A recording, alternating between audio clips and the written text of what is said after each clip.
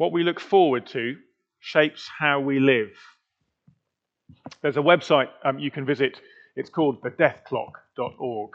And it claims to be able to predict the date of your death, if you so wish to know this. And all you have to do is put in your date of birth, your nationality, a few stats about your height and weight and the things you eat and how much exercise you do. And it quickly conjures up a date. And it places it on a nice gravestone for you, just to ram the point home. I was a little bit disappointed at its prediction that I'm going to make it only till August 2049. I'm slightly miffed. I think if it took into account my family history, I'd like to think that maybe I could be slightly more optimistic than that. But of course, we're all getting older, aren't we? We're all moving a day closer every day, whether we like it or not. The question is, what is it that we're moving towards? Just death? Is that the end? Or do we have something more hopeful than that? We are at the end of Peter's final letter today. We saw in chapter 1 that at the time of writing, he knows that he doesn't have much time left for this world. Being an outspoken Christian in Rome during the reign of the Emperor Nero is not the kind of thing that would get you a good result on thedeathclock.org. But to Peter, despite all of that, is a hope-filled letter. Because more than anything else, Peter's message to his fellow believers in the ancient world is to hold on to the certainty of Jesus' return. We have great things to look forward to as his people. And that makes a difference to us now. What we look forward to shapes how we live. The first couple of verses of chapter 3 are a kind of recap of Peter's message in the whole letter. He says in verse 1, not for the first time, that he's writing to remind his friends, these Christians in the first century, of things they already know. So they recall, verse 2, the things that have been said in the past by the prophets, in other words, the Old Testament writers, and by the apostles, those who were already writing the New Testament. And in particular, and we've seen this already in the last couple of weeks, but we see it most explicitly in chapter 3, Peter's message is to remember what has been promised about Jesus coming. Not just because he wants them or wants us to have good theology and to be correct, but because what we look forward to shapes our lives now. It's true of all people, that statement, isn't it? If you take the John Lennon view of life, imagine there's no heaven, it's easy if you try, no hell below us, above us only sky. Well, if that's your view of life, then it only makes sense to invest everything you've got in your short time on earth. There isn't anything else. Enjoy it. Do what seems right to you. Doesn't even matter in the end. Or if you're one of those people who is dreading the end of the world and preparing for a catastrophe, whether it's nuclear or climate or alien invasion or whatever it might be, then you're going to devote your life to digging your bunker and buying all the toilet rolls and baked beans and whatever else you're going to need are possible. But if you believe that Jesus Christ is going to return soon, that God has not abandoned his world, that in the words of Martin Luther King, the arc of history is long, but it bends towards justice, well, then you're going to live differently, aren't you? Your priorities are going to be shaped accordingly, aren't they? So let's look at what Peter says one more time and think about these two things. The question of eschatology, what is it that we hope for, to use the technical term, and the question of ethics, how do we live? So starting with the first one of those, what is it that we hope for? Is Jesus really coming back? When something feels like it's taking a long time, it is easy to begin to doubt that it's actually going to happen, isn't it? It's the classic one of children on a long car journey. More seriously, I suspect that most of us who've been involved in the Cafe 55 project, the hub project as we called it for several years, have probably felt something like this about that project at some time between 2017 and today. So let's be honest, first of all, it isn't that strange to stop and wonder, will Jesus' return really happen soon? Now, there have been various times in history when groups of Christians have been convinced that it is imminent. There's quite a cluster of those, perhaps unsurprisingly, in the approach to 1000 AD in medieval times. And we can remember, can't we, some of the apocalyptic predictions that were associated with the year 2000 a few years ago. And there have been various other specific dates. I remember in the early 1990s, some people getting quite worked up about some date in October when the world was going to come to an end. But they all came and went, and Jesus hasn't returned yet, has he? So asking the question is quite understandable, but there are different ways of asking it, and Peter responds to both of these here. Is that question being asked with skepticism, or is it being asked with a hopeful yet fragile faith? First of all, Peter answers or speaks about the skeptics. Above all, he says in verse 3, you must understand that in the last days, scoffers will come. Scoffing, that's what they do, and following their own evil desires. They will say, where is this coming, he promised? Ever since our ancestors died, everything goes on as it has since the beginning of creation. These are the people who will scoff. They will mock, laugh at the idea that we might pin our hopes on the return of a guy who lived and died in Judea around 2,000 years ago. Where is this coming? You can almost hear the ridicule in their voices, can't you? Well, they were around already at the time of Peter. And it's not just that it seems to have taken a long time for Jesus to come. As I've said, to some extent, it would be understandable to ask that question. But also they say, everything just carries on as it always has, verse 4. Well, Peter replies in verse 5, they deliberately forget. So these are not just people who don't know about Jesus or have never heard of what he said, what he promised. They know, but they don't want to know.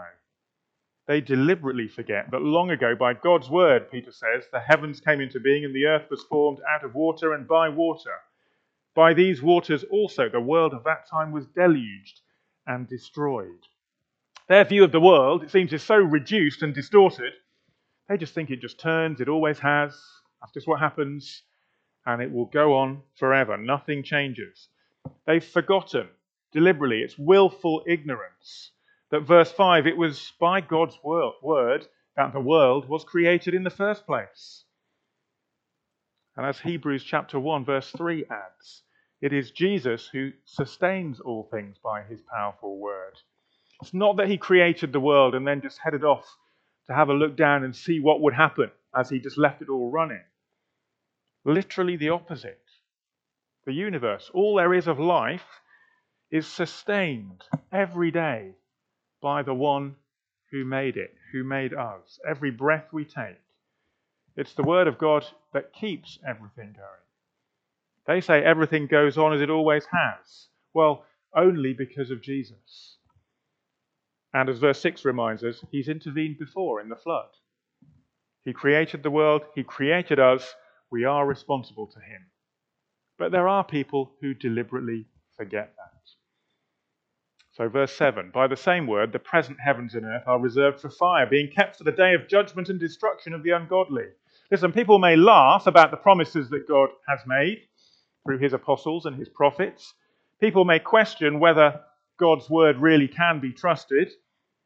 But Peter says the same word of the Lord that they doubt and disbelieve is the same word by which judgment will come on his world when he returns.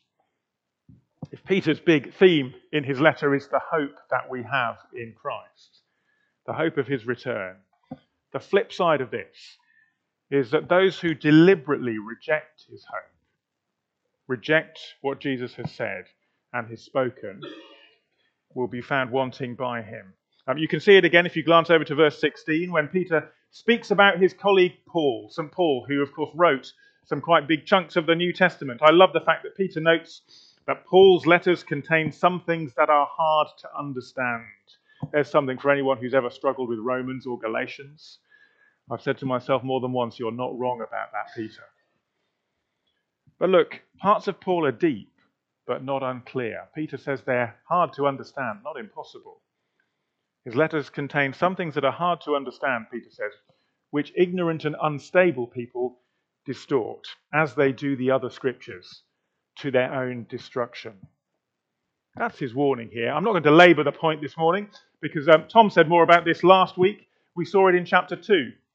And if you weren't here last week for any reason, I do commend Tom's sermon to you. It is worth a listen on the church website on what is quite a tricky passage but with warnings that we need to hear in the church in our age just as much as those Christians Peter was writing to needed to hear all those years ago.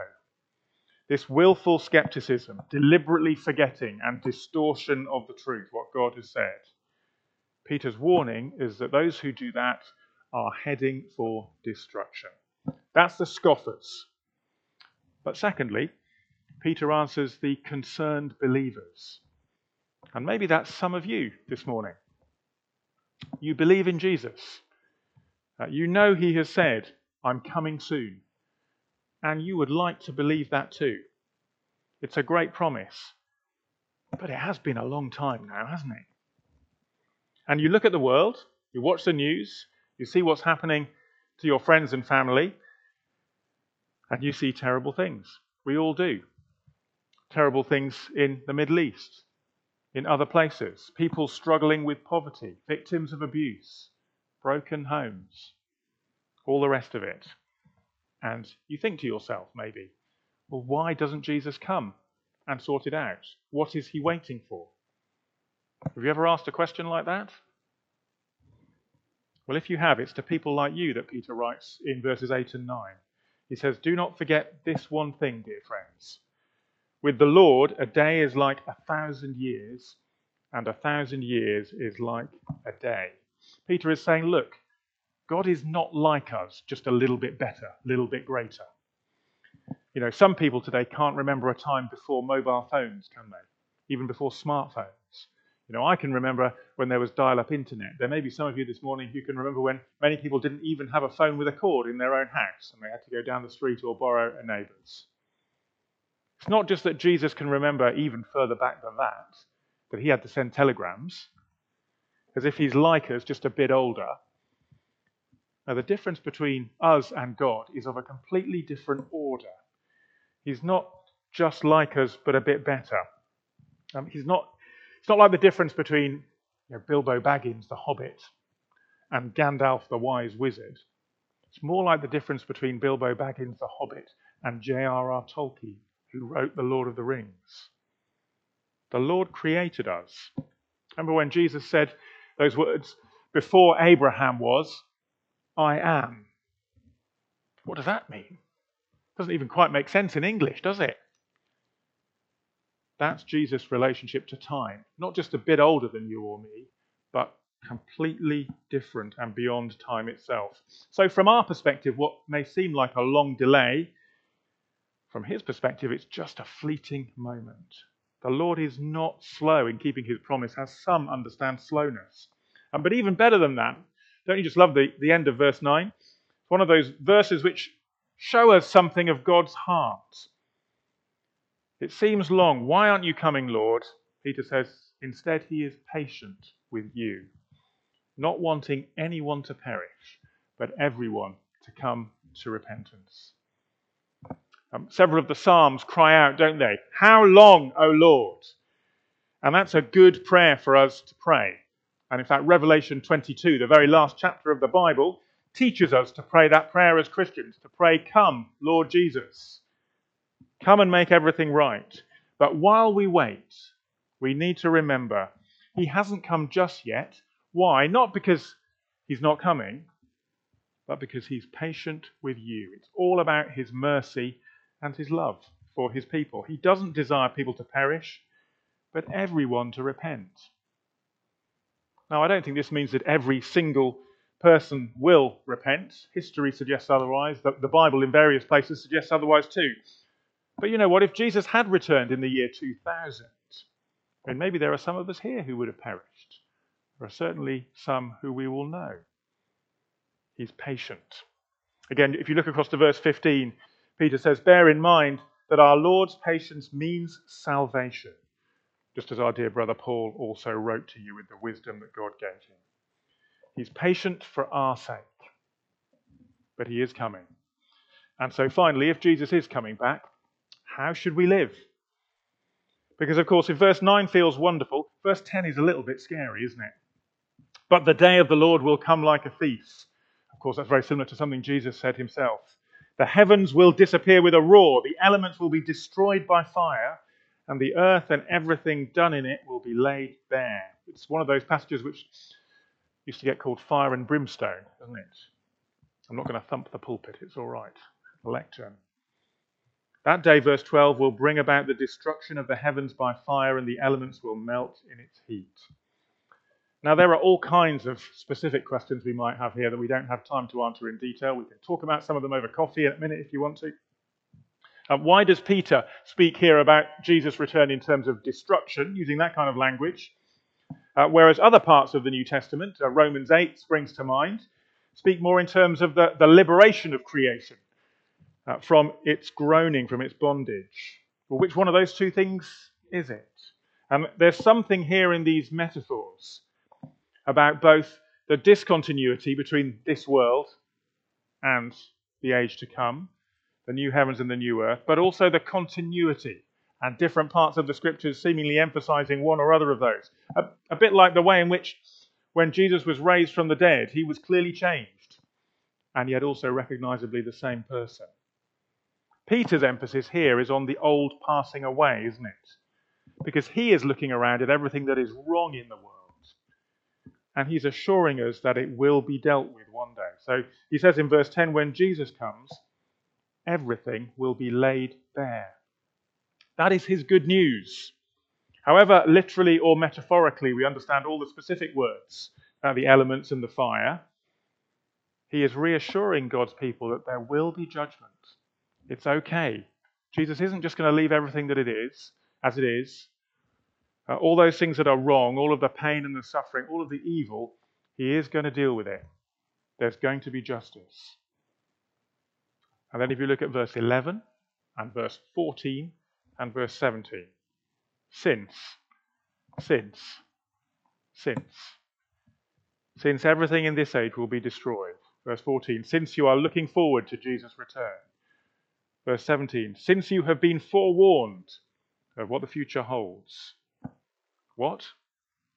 Verse 11, live godly and holy lives.